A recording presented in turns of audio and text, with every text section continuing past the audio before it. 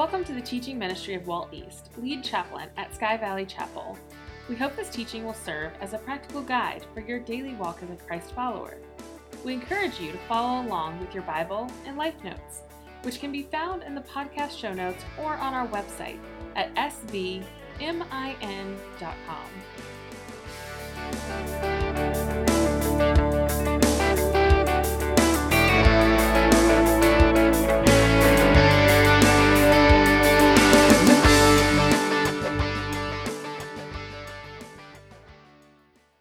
When you came in, you should have gotten a half sheet of paper that says Life Notes at the top, and if you'll pull that out. We're in our study of the book of 1 Peter, and we've seen that if you're a follower of Jesus Christ, then you have an incredible inheritance. So amazing that when seen clearly in perspective, all of the trials, all of the suffering that you may go through in this life don't even matter. Now, I realize that's a bold statement, but it's true. That's how awesome what we have in Christ is. You are also, if you've stepped over that line, if you have faith Christ, if you have placed your faith, your trust, your hope in Jesus Christ, if you stepped over that line, you're a chosen people, you're a chosen person. God has picked you and because He wanted you in His family. You're holy, you're completely set apart, uniquely belonging to God. And we've been talking about this over the last 7 weeks as we've gone through 1 Peter. You're also part of a royal priesthood with direct access to God. All of the barriers, all the curtain that in the old temple and the Jewish system, separated people from God, that temple, that curtain, that veil has been ripped, it's been torn down. There's no other mediator that you or I need. There's one mediator, and that mediator is Jesus Christ, our Lord. And that means that you can come boldly with confidence like a little child coming saying, Daddy, Daddy, to His throne of mercy and grace. Anytime that you want to. Well, that's what Peter has told us so far about what God has done for us. And each and every time he tells us what God has done for us, he tells us what that means, what that makes us. And then he says, now this is how you ought to live. And we've observed this cycle as we've been marching through Peter so far. God has done, you have become, therefore, this is how you act. God has done, you've become, therefore, this is how you act. And guess what? Peter's not going to stop. He's going to keep going through this, through the rest of his epistle, his letter here. We're in the midst of one of those passages right now, and he's explaining what life should be like and how we should live if indeed we are representing God to those who don't know Him. And if we are a royal priesthood, set apart for God, gifted for ministry, ambassadors of Jesus with all the rights, the privileges, and the responsibilities. Note, a lot of people want the rights and privileges, but they don't want the responsibilities that go with it. He says, therefore, this is how you ought to live. We've already seen some of it last week, and we saw, therefore, here's how you deal with an antagonistic government. Could be a governor. Here's how you deal with a Nero who was persecuting and killing Christians. He said, respect a position, never slander, honor, submit to the leaders that the Lord is allowed to rise up over you, even if you don't understand why in the world God would do that. We saw that we may disagree with a policy, but there's never a time or place to slander those who are in authority over us because we represent God, because we are a royal priesthood, not because they deserve it, but because He's asked us to.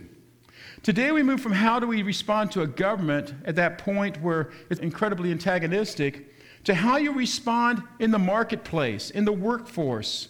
In the Greco-Roman culture that Peter was writing, most people were either free men or slaves. Either they owned a business of their own where they worked, or they produced something, or they fixed something, or they were slaves. They were owned by somebody. They were responsible to somebody. They had control over their life. And often, if you worked for somebody, you were a slave, and he gives instructions here to slaves who were royal priests, followers of Jesus, representing the king and how to live. And once again, it was to show respect, to honor, to submit, not only to those who are considerate, as we're going to see, but also to those who are harsh Because Jesus is asking you to do it. Because you are representing him. And then he goes on after that into the workplace, from the workplace to our family settings, in a culture where marriages were most oftentimes arranged and you didn't have a choice whom you married. He said, here's how you respond when you're stuck with the one that you didn't pick, who doesn't like your God. Here's what you do once again. It was respect, honor, submit. We're going to look at that in depth next week. And then after that, he moves on to another family, our spiritual family, the body of Christ. And he said, sometimes you're stuck in a family that has some jerks in it. Anybody feel me? Anybody understand what I'm talking about here? Don't look at them. And so you're kind of glad that heaven's big and that maybe they won't be near you for eternity. But here's what you do. Again, you bear with one another. You honor them. You respect them. Now, there's a theme throughout it, and we're calling that theme our strange calling. The strange calling that God has on our lives as followers of Jesus Christ, as men and women who have been chosen, men and women who have been appointed within this royal priesthood to represent him, who have full access to him. And he says, here's your calling. Always return good for evil. It isn't always easy, is it? And he says, represent me well. Now today we're going to take a deep dive into one section of this passage, the passage that deals with the workplace in 1 Peter chapter 2, verses 18 to 25. And what I want to do is I want to read through the passage, kind of a running commentary. I'm going to point out some things as we go through it, and then we're going to step back and try to answer all the, what I call the yeah buts. You know, the really tough questions that come when we look at a passage like this. And I'm going to ask you to hang with me because I realize we've got people from many different, that are in different places in their life here. We've got some people I know that are still in the workforce. We've got some people that are retired. We've got some kids here today. Hallelujah for kids being here.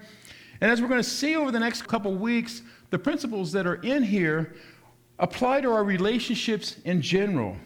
And while you may say, well, that doesn't apply to me right now because I'm retired or I'm not in the workforce, you know, maybe you'll hear something that'll help you later, or maybe you'll hear something that could help you with your kid or your grandkids sometime, one of your loved ones.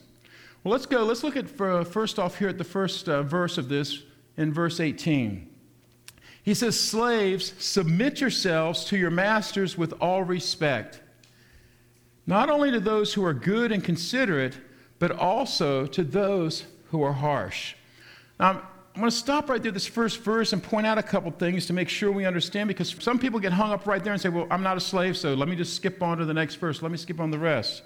We need to understand that slavery in the New Testament is a completely different type of slavery than we had in our history here in the United States. In our history, we know that it was a racially motivated slavery, that it was a slavery that considered some men and women to be less human than other men and women. And this was totally counter to the teaching of Scripture.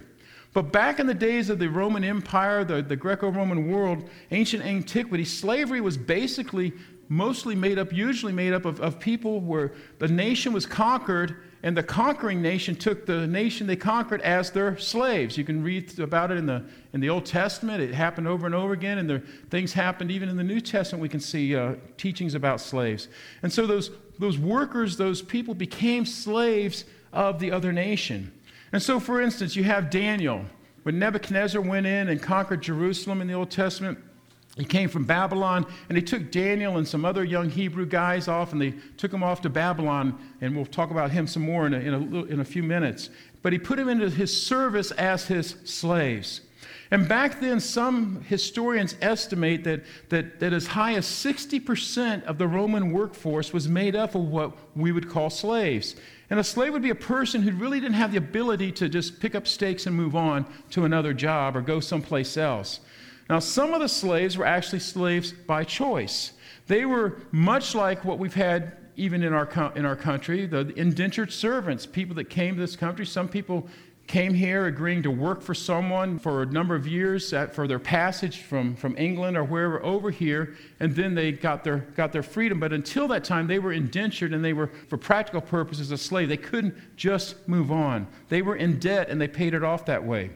Sometimes slaves in history were the equivalent of the homeless or the poor. And they would go to someone and say, look, if you put a roof over my head and give me some bread to eat, then I will serve you. I will work for you for X amount of time. Now, but just to be sure, compared to today, this back then was a very brutal culture. It was a very brutal society. There's no getting around that. This was, you ever watch Gladiator, the guys in the ring? Those guys were slaves. Those guys that had to duke it out to the death in the ring for the pleasure and amusement of the Roman onlookers.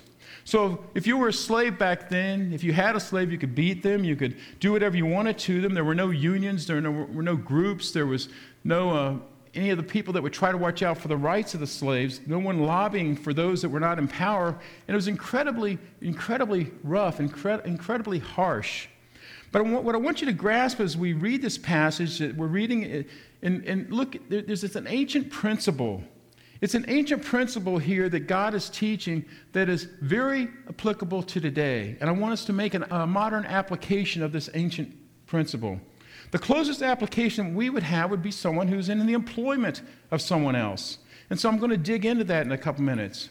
It may not apply to you directly, but again, you could help you to mentor your kid or your grandkid somewhere along the way. Now, this word submit, the word submit, what does it mean? It's not a blind submission. It's got some boundaries to it that we're going to look at. There's no way to get around it, though, that at its core, the word submit means to serve someone else. And it means to serve them well. To do what they ask you to do, again, within certain boundaries. Obviously, to put their needs and their interests above your own. And so when we're told to submit to the governing authorities, as we saw last week in 1 Peter and in Romans 12:13, it means to obey them. Whether or not the laws are good, whether or not we agree with the laws or not, whether or not we like them or not. At its essence, to submit means to serve. In the marketplace, the slave or the employee, it means that. In the marriage, where it tells wives to submit, it means that. Now, the good news for women is that it also says that there's a mutual submission here. Sorry, guys. We'll be looking in depth at that next week. That passage is often ignored, particularly when being taught by male teachers, but we're going to get to it next week.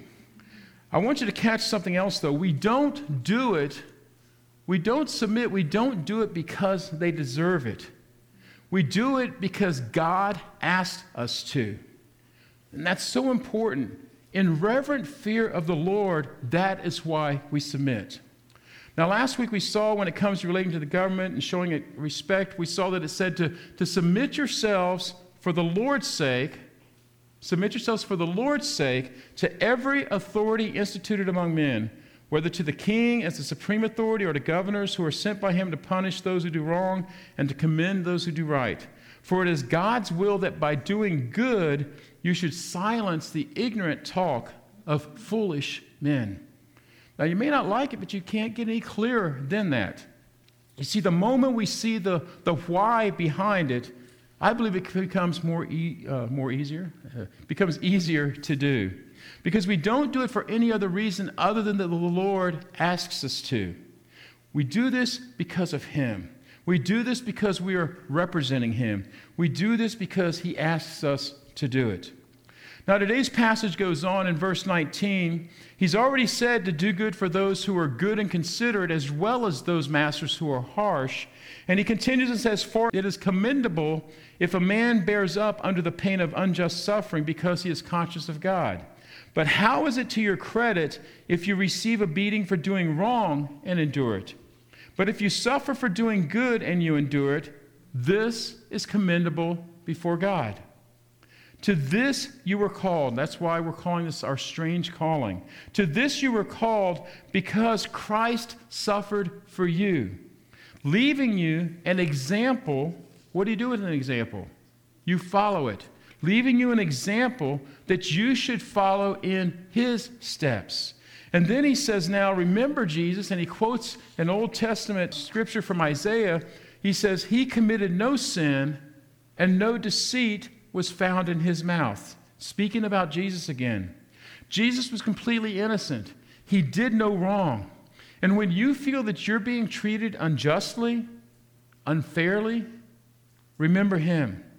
No one has ever faced more injustice. No one has ever faced or will ever face more unfairness than what Jesus faced. And look at how he responded. When they hurled their insults at him, he did not retaliate. When he suffered, he made no threats. Instead, he entrusted himself to him who judges justly. And then Peter goes on, he says, he himself, he bore our sins in his body. So when Jesus is asking us to have this response toward government leaders, towards the master, towards the boss at the workplace, towards the spouse in the difficult marriage, towards the jerk fellow Christian, Peter says, don't forget, Jesus had no reason at all to receive the abuse that he faced, and yet he didn't retaliate. He did not make threats. He trusted the Heavenly Father. And don't forget, it was your sins and my sins that he was bearing when he went through all this. So the moment we start to go, yeah, but Peter, Peter's like, no. He's back in our face saying, hey, Jesus did this for you. Now you need to do what he asks you to do. And that changes it all. He himself bore our sins in his body on the tree so that we might die to sin and live for righteousness. By his wounds you have been healed. For you were like sheep gone astray, but now you've been returned to the shepherd and overseer of your souls. Because of his sacrifice, his wounds on the cross, we have a cure for the penalty of sin. Now here's what I want to do. I've given you the context of this passage, the bigger picture, talked about the royal priesthood, how we represent God, how we're supposed to interact with government in the workplace, with family, with church, the same principle of respect and honor and serve and submit and all that. If I ended the message right now, you'd say, wow, that was quick. If I sent you on your way, you'd have some Bible information. But God in his word, he instructs us in how to live. The principles in God's word are timeless. They applied then and they apply now. And the truth is, most of us have a tendency to read certain verses and say, well, that's true for most people, but that doesn't apply to me because my situation is unique. Everybody thinks that they're the exception. So let's pretend that we're at a coffee shop and we're sitting down having a cup of whatever your favorite hot beverage is there. It's a little bit chilly. That'd be good today. And you say, Walt, what the heck do you mean by that? You say, yeah, but what about this? Well, I want to go through answer some of those questions that this passage would raise in today in a 21st century modern context. I want to look at some real-life answers to tough questions, and it's there in your life notes. I want to spend this time looking at those yeah buts and looking at the pushbacks that I know come up in light of this passage. So here we go. The first one is, why should I obey and honor a godless boss?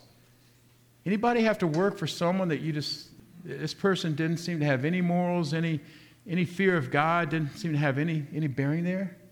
I have, and it's tough, isn't it? People say, well, you don't understand how evil this person is. I probably could. You don't understand how much they hate God. Yeah, I can understand that too. You don't understand what a jerk this boss is, and by the way, the company's corrupt.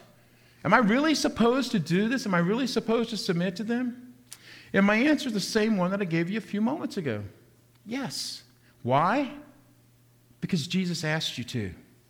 I have no better answer than that, but I think it is sufficient. He saved us from hell. He's paid the penalty. He's made us full-on sons and daughters forgiven of our sins. He's adopted us into his family. He shares his inheritance with us. And so I don't understand why, but I do understand the command. So we live in light of that. We live in light of that. I want you to see a couple of the verses that bear this up. In Colossians 3, verse 22, it says, slaves, obey your earthly masters. And so you can just take out slaves and put workers and put boss. Workers, obey your earthly bosses in everything. That's an interesting word there. What does everything mean? Everything. And do it not only when their eye is on you to win their favor, but with sincerity of heart and reverence of who? Of reverence for the Lord. Whatever you do, work at it with all your heart as working for the Lord, not for men. And it's just tough sometimes, but there's been times in my life where I've had to do that, to say, I'm not doing this for that, that I'm having to work for. I'm doing it for God because I represent God. Because God's put me in this place, and there's probably a lesson here that I need to learn. There's something that I'm going to learn. And one principle, I'll tell you, if you don't learn the lesson the first time, guess what happens? God's into remedial training. I've learned that. If you didn't learn it from the first jerk boss, guess what? He's going to give you another one down the line, try to teach you that same lesson next time. It's also seen in 1 Timothy 6:1, where it says, all who are under the yoke of slavery, or all who are working for someone, should consider their masters worthy of what? Full respect. Why? So that God's name and our teaching may not be slandered. Again, it's being done for the Lord's sake, because we represent God, because we are a royal priesthood. And by the way, there's two great examples in the Old Testament that we're going to be looking at one of them in depth later on, but you might want to take a look later this week at Daniel or at Joseph. Daniel's got a whole book that bears his name, and then you got Joseph. The story of Joseph starts about midway through the book of Genesis. And in both of these cases, you have men who were forced to serve godless masters. And what they did is they served them so well that they kept on getting promoted. Well, do you promote people who have an attitude? Not usually. Do you promote people who don't work hard? No. Do you promote people that don't advance your cause? No. These were wicked, godless people. But Daniel and Joseph understood the principle that we're talking about today. And here's the irony. As they did what God told them to do, serving a godless master, that they had no choice of who was over them, as they did this, they kept rising up and up and up, and they earned the right to be listened to. And by the end of the day, in each of their cases, they'd risen so high that they were speaking into the Pharaoh's life. Daniel was speaking into King Nebuchadnezzar's life, and they were put in charge of the entire country that they were there. They were second only to the top chiefs, who basically said, hey, you run it. You're doing such a great job, you run it. Glorifying and bringing God and bringing awareness to God is what they did as a result of this. Would Pharaoh or would Nebuchadnezzar have known or seen God if it hadn't been for a Joseph or a Daniel? And I want to guarantee you that at the beginning of the process, when they were first having to make that choice, when they were having to figure out, am I going to serve this ungodly person, or am I going to chafe at it? There's no way they could have known the outcome. There's no way they could have known where they would have ended up in the end. They never would have guessed that they would someday rise to the pinnacle, all the way to the top, through God's remarkable path, and have the influence that they had. What was actually in front of them was just as confusing as it is to us. Why would I do this? Because God said so. The second question that you may ask is, does submitting mean that I have to stay in a horrible situation? So anytime you teach on this subject, there's some people who hear this and they think they hear, even if you're in an abusive situation, like an abusive marriage or other abusive situation, you have to stay there. Well, I want to be very clear, quite clear. Does submitting mean that you have to stay in a terrible situation, an abusive situation? The answer is no. An emphatic no. Write down no with an exclamation point. No, you don't have to stay there. 1 Corinthians chapter 7, verses 17 through 21 is profoundly important, because in this passage, the Apostle Paul is essentially telling God's people, you need to bloom where you're planted. He says, if you're a Jew, stay a Jew. If you're an uncircumcised Gentile, stay a Gentile if you're following God. You don't have to follow all of the Jewish laws and such and like that. If you're married, stay married. If you're single and you can stay single, stay single. And then he goes on to slaves and he says, slaves, serve your masters well. Same stuff we've been seeing, but he goes on, he says, but if you can gain your freedom, if you can change your situation, then do so. You see, these commands are not commands where we go when we look for difficult situations to be under. They're not commands for when we have no option and we're stuck in a difficult situation. If you can gain your freedom, do so. If you're going to slander your boss, if you hate your boss, if you hate your job, you hate your workplace, the simple answer is then quit. But then people say, well, I can't quit. Well, why can't you quit? Well, I need the money. Well, you told me that your boss is a dirtbag and the company's corrupt and you hate everything about it. Well, quit. Well, I can't quit. Well, go find another job. Well, I can't get another job. There's not a better job than this available. I'm like, okay, and you end up on this merry-go-round, stuck there. These commands are for when you're stuck. They're not commands that say, well, you're supposed to go and try to get stuck. Back then, if you were a slave and you can find your freedom, he says, go for it. But those of you that can't, here's what you do. You submit, you honor, you show respect, you represent God well. The third real-life tough question. Does submitting mean I have to do whatever I'm told? Well, I'm going to give you 3 situations here. I've put them in your life notes, and I want you to circle the answers. The first one is this. If what you're asked to do is legal and moral, the answer is yes. There's no other way around it. What if it's hard? The answer is yes, if it's legal and moral. What if it's annoying? The answer is yes, if it's legal and moral. Whether they're watching you or not watching you, the answer is yes. Secondly, well, what if it's stupid and unfair? I mean, this is absolutely unstupid. It's absolutely unfair. Guess what submitting means? The answer is yes. And that's where a lot of us buck. We think this is stupid. We don't want to submit when it's not agreeable to us. We want to second guess the boss, the master, whoever's over us. And I've been under authority, and I've been the one in authority. Many times I've second guessed my bosses. Anybody here not?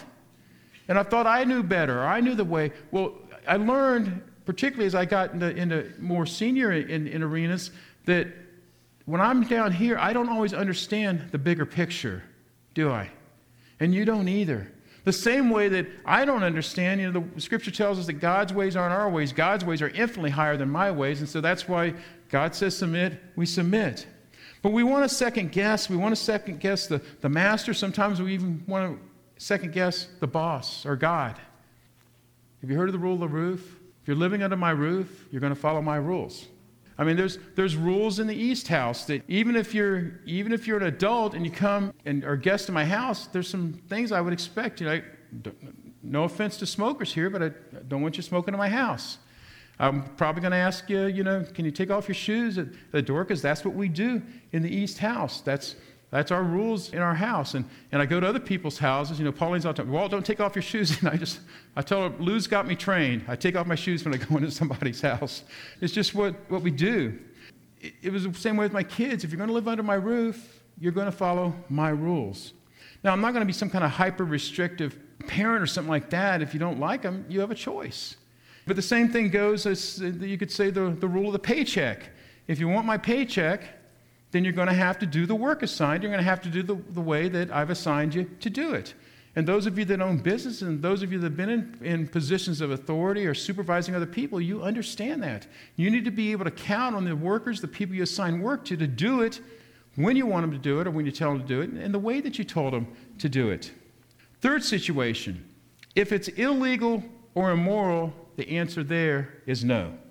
Submission is not blind. It doesn't mean you do that which is illegal or that which is immoral. In Acts chapter 4 and 5, it happens 2 times where Peter and the guys are preaching in the temple, and they're arrested and chastised, in one case beaten, and the authorities say, don't do this anymore. And Peter basically says, well, we've got to choose between answering to God or answering to you, and God's told us to share this gospel about Jesus, so whether we obey God or obey you, we have no choice there. We're going to obey God. Do whatever you want with us, beat us, throw us in prison, but we're going to continue obeying God. You see the same thing in Exodus, near the end of chapter 1 of the book of Exodus. There's a story about the Hebrew midwives. And the Jews, they were slaves in Egypt. They were having kids like rabbits, and there were more and more and more of them, and Pharaoh got concerned about that. And so Pharaoh gave an order that the midwives would kill every male child that was born. This was in the time frame when Moses was born. And the midwives disobeyed that, and the little boys kept living. And so Pharaoh's officials called the midwives and said, what's up with this? And they said, well, those Hebrew women, they get birth so quick. They get through labor so quick that by the time we get there, it's done deal. And so they refused to kill the children. And the passage goes on and says that God blessed them with their own children because of that. Later in the Old Testament, you have Daniel's three buddies, Shadrach, Meshach, and Abednego. They're told to bow down before a huge statue of the evil king and to worship it. They weren't going to do that, so the king ordered them thrown in the fiery furnace. And they stood up and said, "King, you can have us thrown in, but we're still not going to bow down to it." And they told him, I love this, they said, "Our God can deliver us," but don't miss what they say after that. "But even if he doesn't, we're still not going to do it."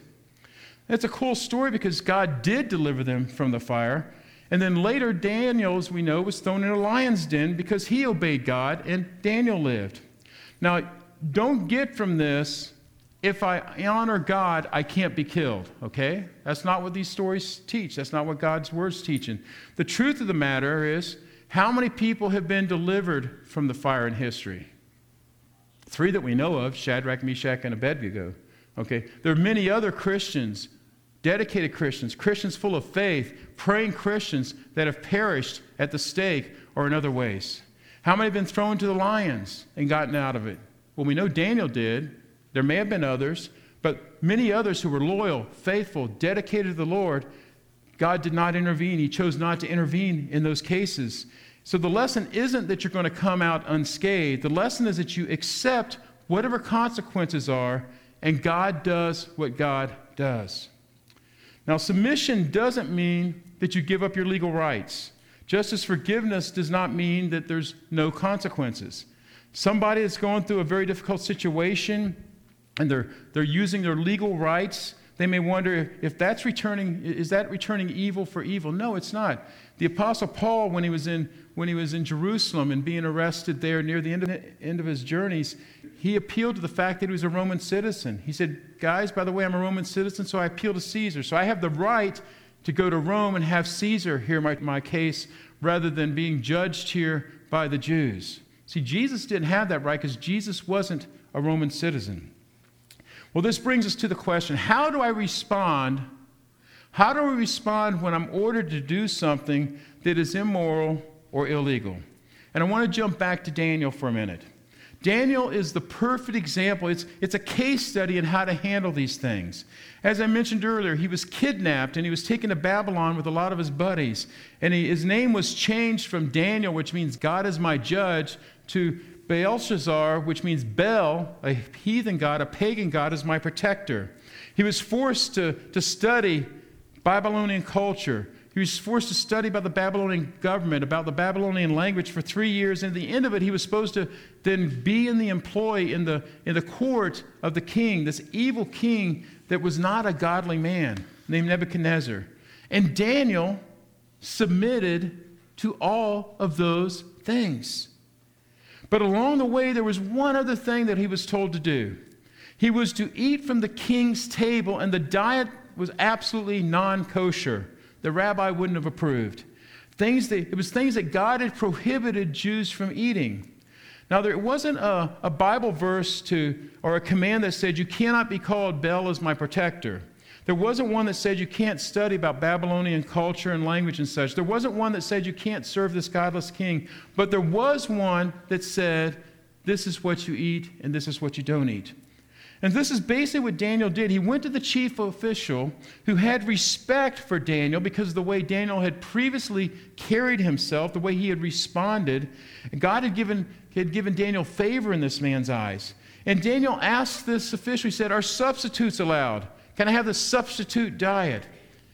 And the guy said, "I'd love to do it, but you need to understand, if you're not looking well after this time, Nebuchadnezzar's not only going to have your head, but he's going to have my head as well." So then Daniel came up with a creative alternative.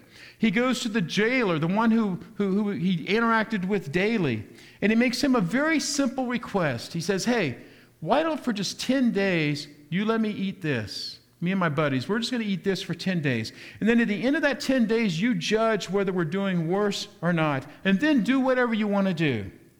He was incredibly reasonable.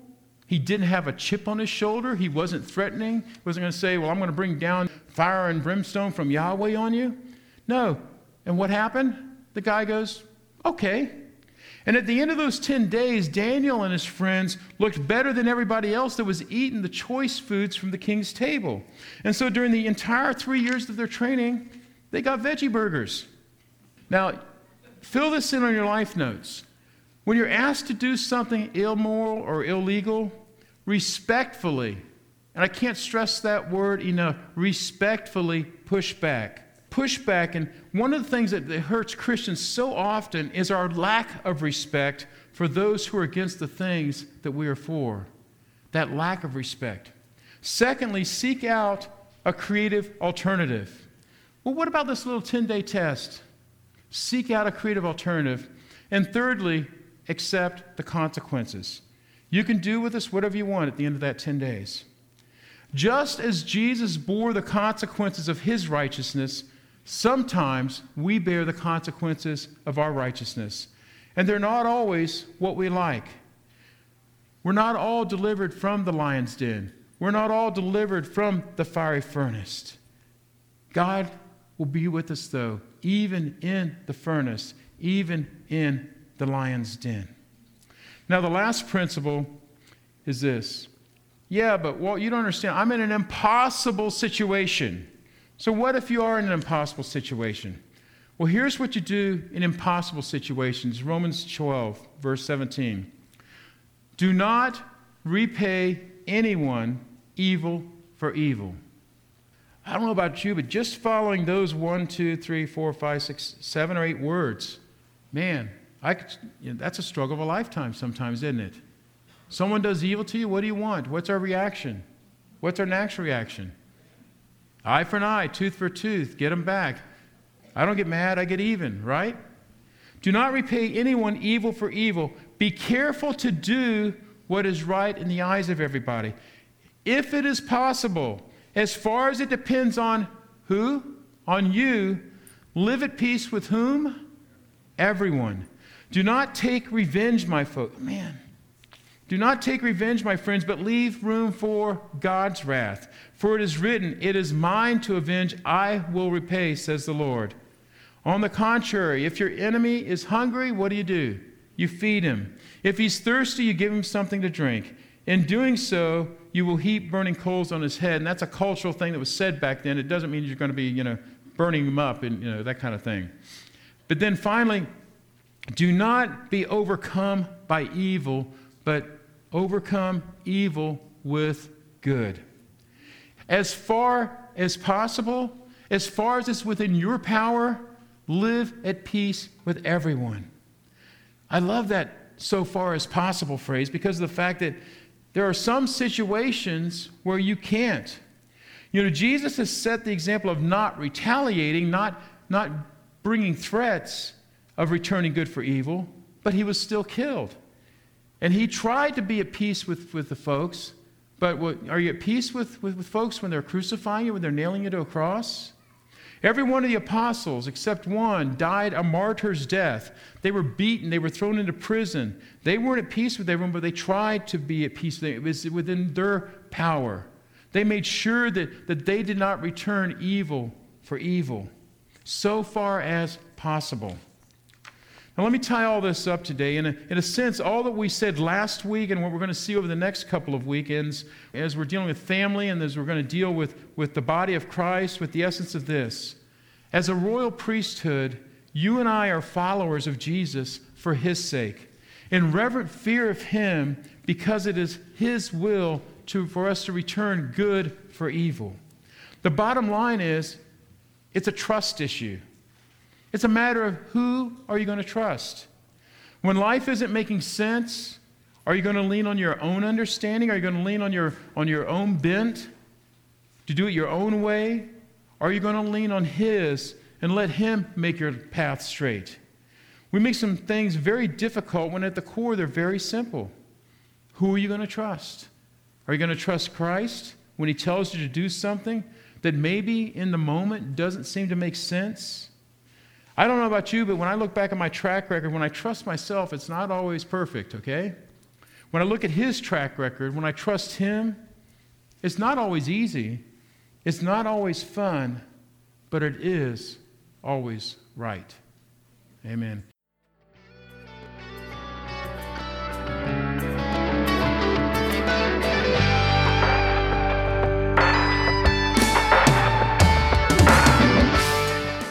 joining us for this message. For more information on Chapel Mole and the ministry at Sky Valley Chapel, please visit our website at svmin.com.